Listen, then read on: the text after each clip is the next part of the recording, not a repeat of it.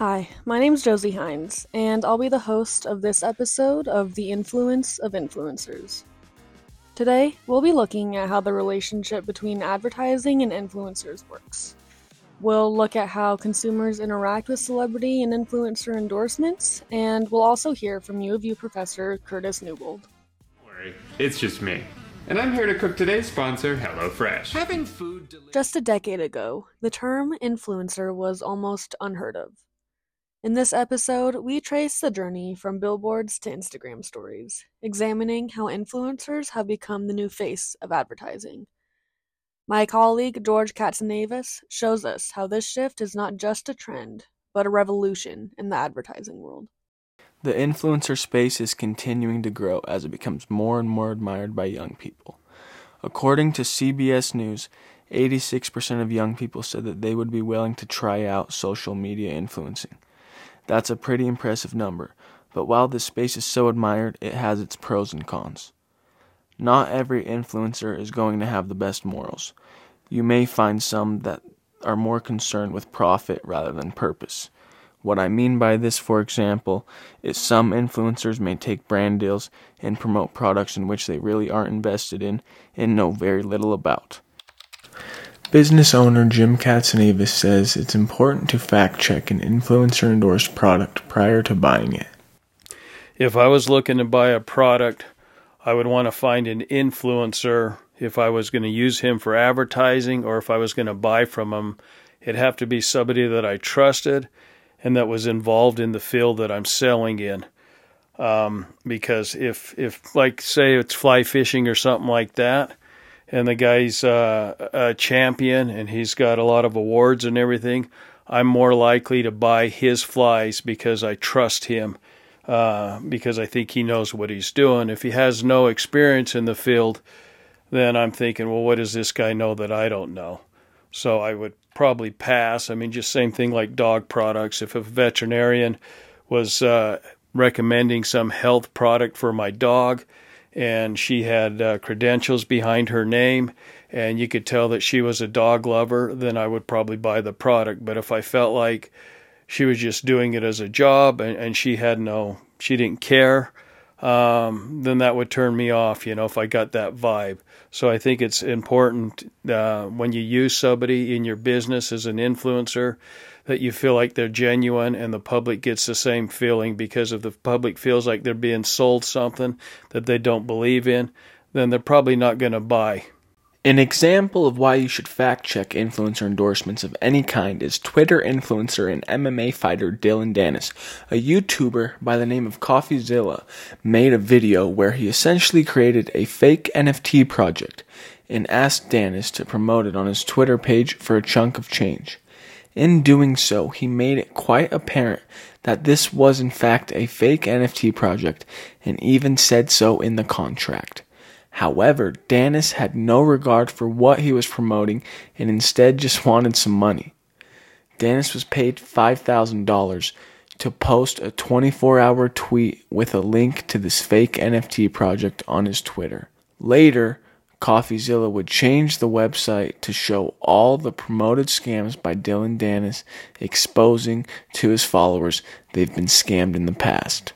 This is one of the poor possibilities of promotions within the influencer space, so be careful who you trust and do your own research.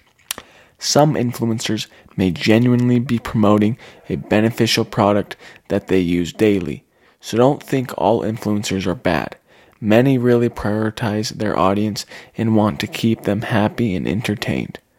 Some examples of influencers connecting with their audience include giveaways, contests, and even merchandise. Many probably know the popular YouTuber Mr. Beast, who has some of the wildest giveaways and contests. He is a wonderful example of an influencer that has built a positive relationship with his audience. He is constantly bringing subscribers on to be in videos and compete for large sums of money. Not only does he have these outrageous contests, he also has his own chocolate brand Feastables, which is just another way in which he can connect with his audience. Mr. Beast is an extreme example, of course, as not many influencers are able to do what he does for his audience. Here's a clip from one of his giveaways where he only managed to make it 33 seconds before giving out money. I'm going to see if I can walk around that Walmart for 1 minute without giving away 10 grand. I just walked into Walmart, the timer just started. Okay, so let's see if we can go an entire minute without giving away money. Hey, how's it going? Good. Good, okay. We're doing good. I'd say what, we're closing in on 20 seconds? Hey, hope you're having a good day. Yeah, nothing to see here. What, we're probably closing in on 30 seconds? Tariq, there's bagels there. Sorry. Hello there. Hey, you having a good day? There's 10 grand, here you go. Darn it. I don't know what to say right now. New Instagram fishing influencer Manoli Katsanevis says it's important to accommodate what the viewers want to keep them entertained. I believe as an influencer, you need to constantly keep up to date in the community of content you post. What are the trends, the songs being used, and even certain hashtags? When you do that, it helps your content appeal to the right audience and keeps them entertained. You could even try to arrange some meetups. Engaging with your audience is detrimental to your success, as is creating a good relationship with the public. It is important that you validate the authenticity of influencer-endorsed products because they are not all what they're made to be. A fellow student at the University of Utah by the name of Nico Paulus says he believes influencers play a big role in how the public behaves. I believe influencers can definitely affect what we purchase. Logan Paul, for example, in his sports drink Prime, he just used his popularity as an influencer and in return sold millions worth of his product. Remember, do your own research. I'm George Katsanevis with today's story. Next, we'll turn to Marley Huggins, who sat down with U of U professor Curtis Newbold to learn all about the world of advertising. I'm Marley Huggins, and I am here with Professor Newbold to talk about advertising and influencers. So if you could just introduce yourself, that would be great. Yeah, hi, I'm Curtis Newbold. I'm professor here at the U. I teach strategic communication classes. I've only been here about a year, so relatively new, but excited to meet with you today, Marley. Thank you. And what made you interested in strategic communications? That's a long story and probably a complicated answer, but I started out my career in business, technical, and professional communication and have just sort of evolved into different spaces. I've always been interested in advertising and marketing, kind of curious about how people are influenced by messages. So I've studied things like rhetoric and persuasion and information design and data visualization, kind of combined all these things into one place that seems to make a lot of sense, and that tends to be in strategic communication. Now that social media influencer is becoming more of a common job title, what do you think the main source of income is coming from? Do you think it's the social media platform themselves or brand deals? Wow, that's a good question. I think a lot depends on what the influencer is involved in specifically. If they're a fashion blogger or an influencer in the fashion arena, I think, yes, a lot of their income is probably going to come from products that they're promoting and the companies that they're collaborating with. But many influencers work in different spaces today. So you might have an influencer, for example, in data visualization, who makes a lot of their money teaching courses to people who are interested in that topic. So I think a lot depends on where they're specialized in, but money can come from ads on their own websites. It can come from courses they produce. A lot now create their own products that they'll distribute. A lot do digital products as well. So it's really varied, and there's a lot of different opportunities to monetize as an influencer. Do you think that social media platforms benefit from influencers doing brand deals and using their social media as a medium? Probably, yeah. I mean, when we think of like the big social media platforms like Instagram, Facebook, maybe Twitter, or X. Yeah, I mean, I'm sure they do benefit. They benefit just from use, I guess, and there's millions of people that use them that aren't all following influencers. But I do think, yes, there's some level of importance that influencers play in terms of who's going to follow whom and who gains popularity. And what accounts they're using as an influencer, I think probably draws more people to those platforms. But a lot of times I feel like an influencer is gaining followers that are already on that platform itself. So I'm not sure if they're getting new, I guess, people on as much, but I don't know. I don't know the data on that. So that's a good question. I don't know. What do businesses look for, or what do you think that businesses look for in deciding who to do brand deals with? Do you think the follower number is more important than the particular influencers, or does it matter like kind of how the influencer like fits with the brand? Well, I mean, obviously they have to have some connection to what the company does. I think, number of followers matters, but again, many businesses look for a very niche influencers so they can reach a particular demographic or psychographic. Sometimes we call them tribes, which is a type of way of thinking, so a group of people that think or act in a certain way. So yes, I think ultimately a lot of companies are looking for influencers with a lot of followers. But what the influencer does, their personality, the things that they're engaged in, whether they're doing things like corporate social responsibility or giving or philanthropy, I think businesses want to make sure that the person they choose to be kind of a brand ambassador for them should match their company values, their mission, vision, and values. So you're not going to want to just pick anybody. You want to pick somebody that really matches what you feel like your brand represents, because in some ways they become a spokesperson for your company. So it's more than just the followers, but I think you don't want to pick anybody or someone that doesn't have a big following too. That's really insightful, and it kind of makes me think of the like food collaborations you see. Like I think with a lot of celebrities more than influencers, like McDonald's, they do like a meal collab with a celebrity. I think they did like a Travis Scott meal, or I know at Popeyes they did a collaboration with Megan Thee Stallion. They did like the Hottie meal or whatever. And with stuff like that, do you think that that's more of just to get like a quick name out there, or do you think they really look at those celebrities and think, oh, this really fits what we want to represent?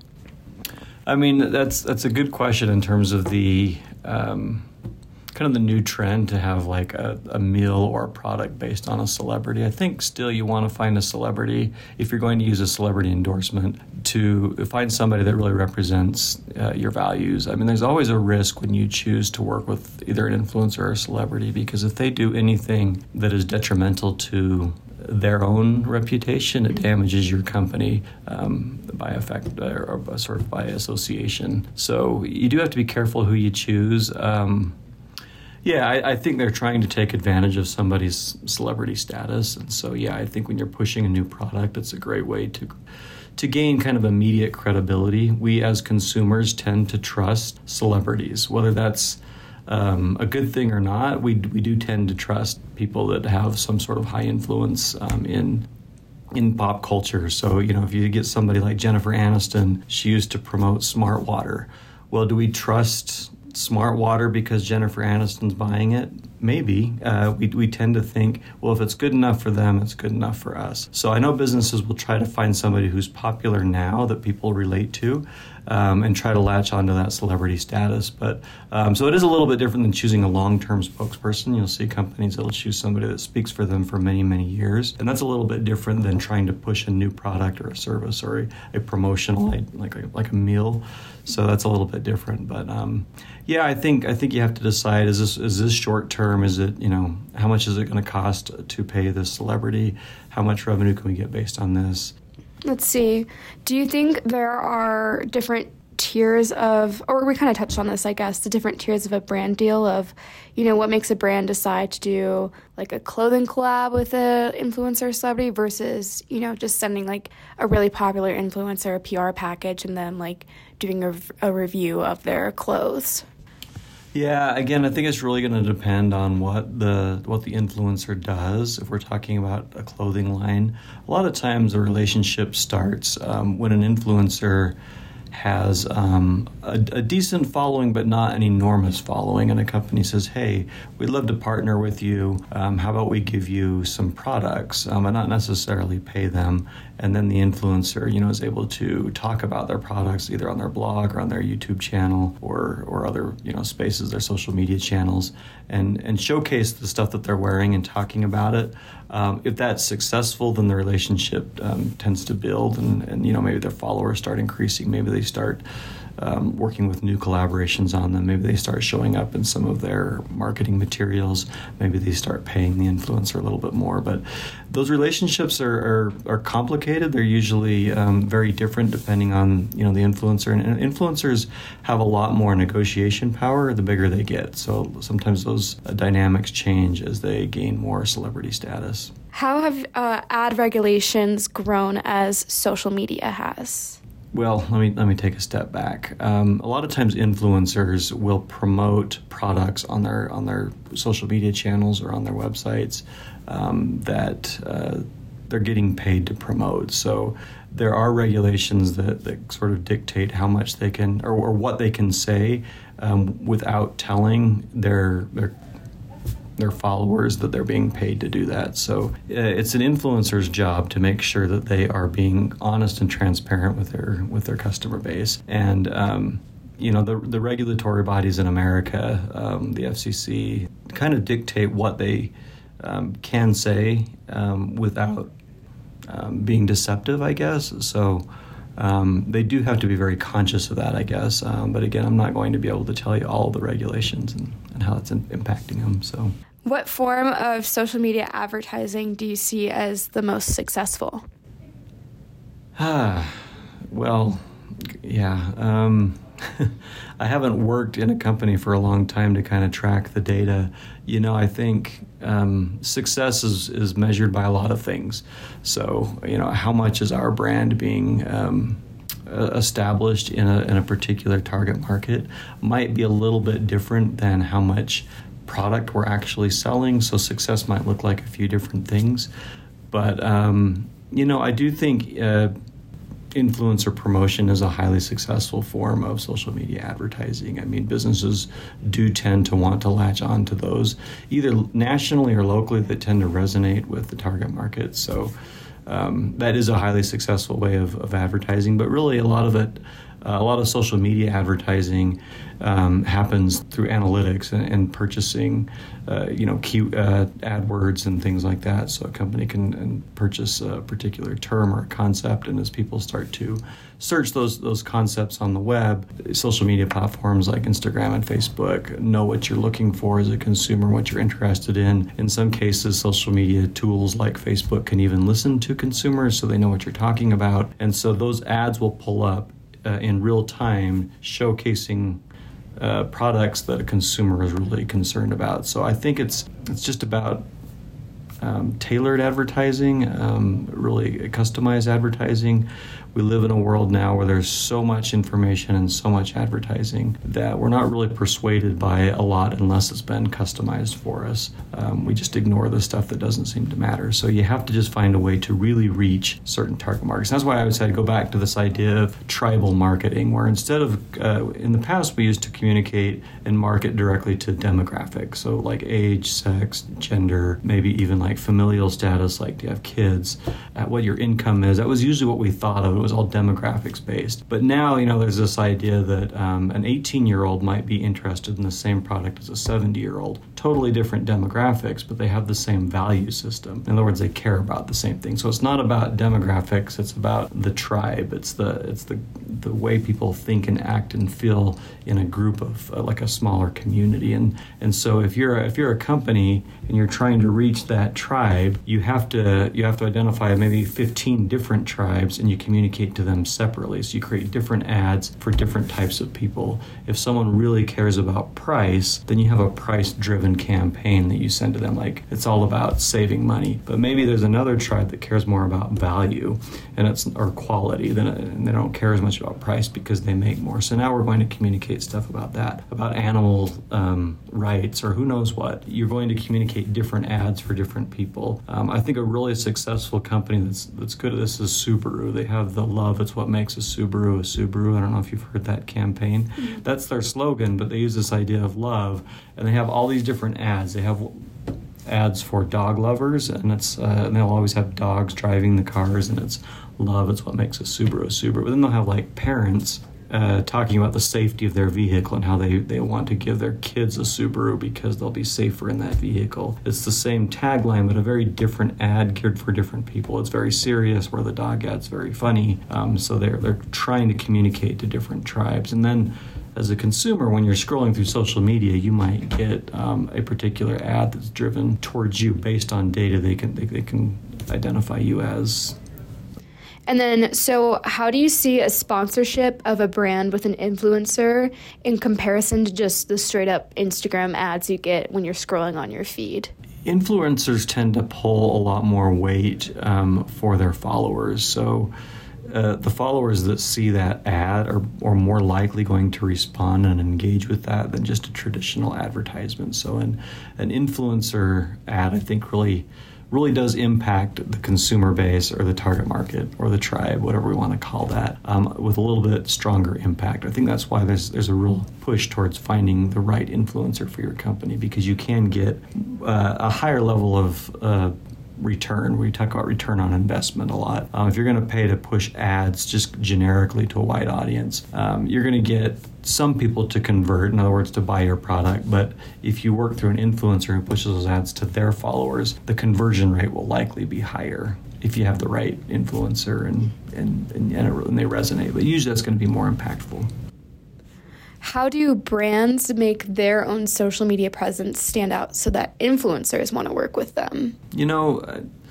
Every brand has kind of their own take on this, but a lot of brands are owned by larger companies. But typically, to be a successful brand, you have to be consistent. You have to resonate with certain value systems. So you have to understand who you are first, and it usually begins with knowing your mission, vision, and values, and then making everything that you create go back to that. So if you're creating advertisements or products or you engage in different types of services, it has to be representative of who you are. And has to be very consistent over a long period of time. I think influencers latch on to brands that have a real clear identity and that they feel authentic. They're not trying to just change as society changes, but they really know who they are. I mean, companies and brands do change and shift with society, but they really need to have an identity that influencers understand. I think of course that changes too. If you're a relatively new influencer and you don't have a great following, you're just looking to build a clientele, you might be more willing to work with a wider variety. But as your own brand is established as an influencer, you want to latch onto those companies that also meet your values as well. So it becomes sometimes in public relations we call it a mutually beneficial relationship, where it needs to be as beneficial for the influencer as it is for the company. And I think to do that we just have to find matching missions and visions and sort of perspectives. But a lot of it comes down to consistency, though. I know if I were an influencer, I would want to work with a brand who really, truly understood who they were. And you can usually tell by the way that they produce their websites, their own social media accounts, their products. They all kind of match in style and feel and authenticity. So I think those are some of the key principles you'd probably want to look for. Do you think that today social media is the most successful avenue for advertising? I think it's definitely critically important. A company can't succeed without it. But again, depending on the industry and who your target market is, not everybody. I mean, if you're communicating to seniors 70 and older, they're likely not on social media as much, at least statistically speaking, so maybe some social media platforms aren't going to be as beneficial for them. Today, we usually like to talk in terms of integrated marketing communications, where social media is a big piece of that. But there is still a place for traditional advertising. So if you're a big company, you still want to sometimes put ads on TV, or at least through some digital streaming services, or put some ads in there. You're seeing companies like Netflix are integrating more ads into their spaces. So those are not necessarily social media. They feel more like traditional media. Also, things like billboards are really good for local and small businesses. So if you're a local bank here in Utah, Billboard could be a very successful tool that is not social media, but you're still getting a lot of viewership from that. Also sponsorship. So if you're like a Chick-fil-A and you're sponsoring local, sports teams and you have a banner on like local city parks, that's still a piece of advertising that matters. So I think, yes, definitely social media is hugely important. It really matters for, I think, 15 to 30-year-olds who grew up on social media. I'm in my 40s, and social media, I use it for sure, but I do think I am impacted by other avenues of advertising as well. So I don't know. I think we have to be strategic about where we're putting our money. It's made marketing and advertising a lot more complicated today because you have to kind of think about where you're going to distribute your funds. 20 years ago, you could usually think, okay, we'll do this much money in TV, this much money in radio, this much money in like print, like newspaper and magazines. And it was pretty standard. Now we're looking at like 20 to 30 different avenues. So you've got like 6 different social media platforms. You've got, different events that you're holding. A lot of times we do what's called guerrilla marketing, where you're doing something out in the community to grab attention. We've got billboards. So now we're just trying to find a way to really figure out where to push the majority of our funds. But I think also web ads, which isn't directly social media, but it's still digital and online, are going to be also highly impactful. So not necessarily, but also yes. That's great. Well, that's all the questions I had for you today. So thank you so much for taking the time to do this. I definitely learned a lot more about advertising, especially with that last one. I honestly never even thought about like billboards or stuff like that, because social media just feels like, at least in my demographic, like that's our life now. So it feels way more in my face than just like outside seeing like a Chick-fil-A sign or something like that. So thank you for all of your insights. I really appreciate it. Before I wrap this up, is there any other points you want to talk about that I didn't ask you about? I don't think so. Thank you for meeting with me. But yeah, it's a fun topic. But I think that's probably all. I don't know what else to say. Sorry. We've gained some great insight into how both influencers think about marketing and about how brands and companies think about advertising with influencers. Now let's talk about it. Professor Newbold mentions tribal marketing as an important part of the collaboration between a brand and an influencer. What tribal market do you think you guys are a part of? I think that for me, what I tend to care about when I'm looking at what I want to buy is usually locally made or sustainable. I really would say I'm in a tribe of like small businesses, I guess. I really care about supporting small businesses and try to whenever I can. And then I guess on a larger scale, in that same way, when something is made in the US, I tend to gravitate more towards that than buying products that were made foreignly.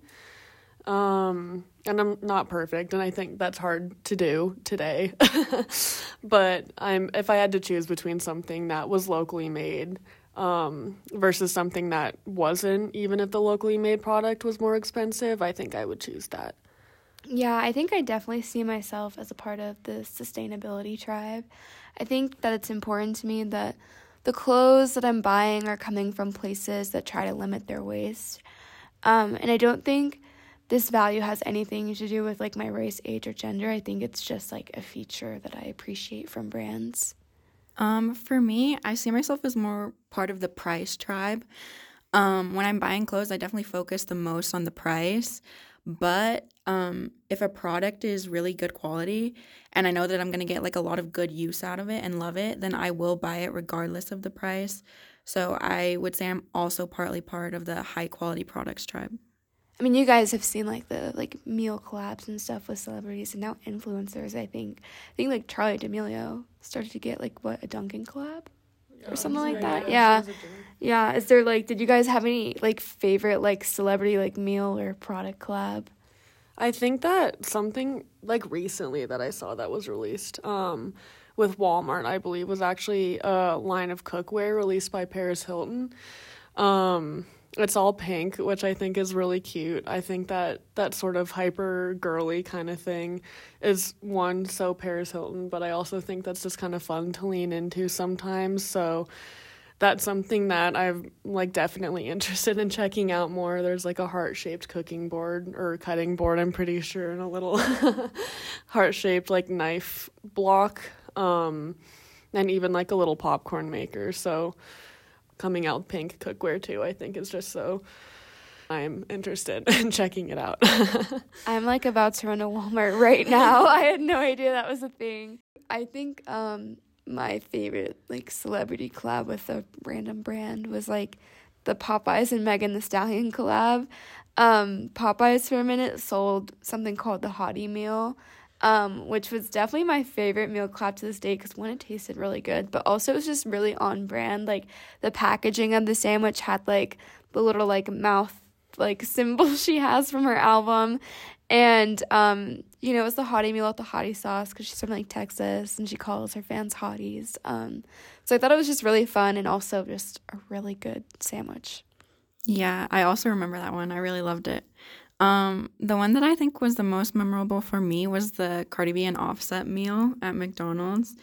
I think this one was really interesting and different because Cardi B and Offset are together, and the whole marketing thing was a Valentine's Day meal, which I thought was super smart for them.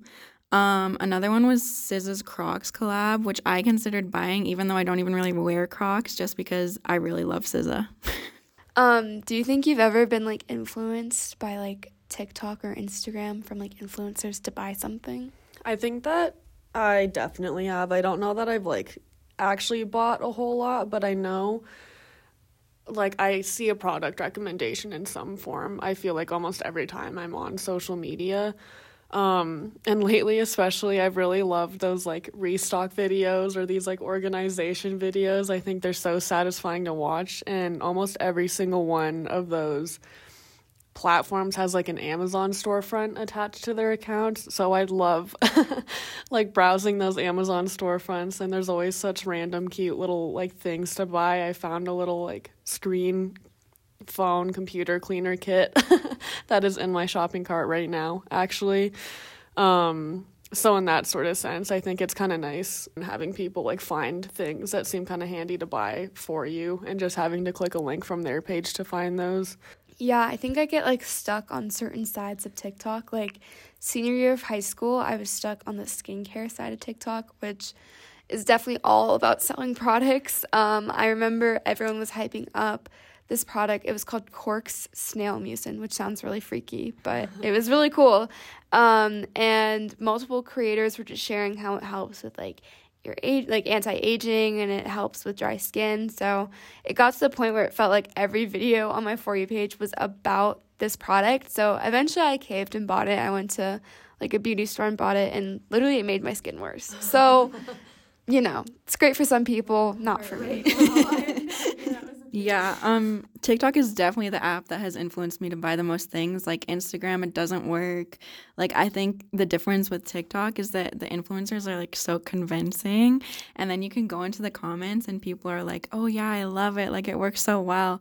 So I've definitely been influenced to buy a lot of makeup and skincare products because of TikTok. Clearly, what we've learned about today manifests in a lot of different ways as we use our own social media accounts, or even just go about our daily lives. This was episode 3 of The Influence of Influencers. I'm your host, Josie Hines, and I'd like to thank George Katzendavis for this episode's story, Marley Huggins for this episode's interview, and Sophia Denman for this episode's promotional content and contributions to our discussion.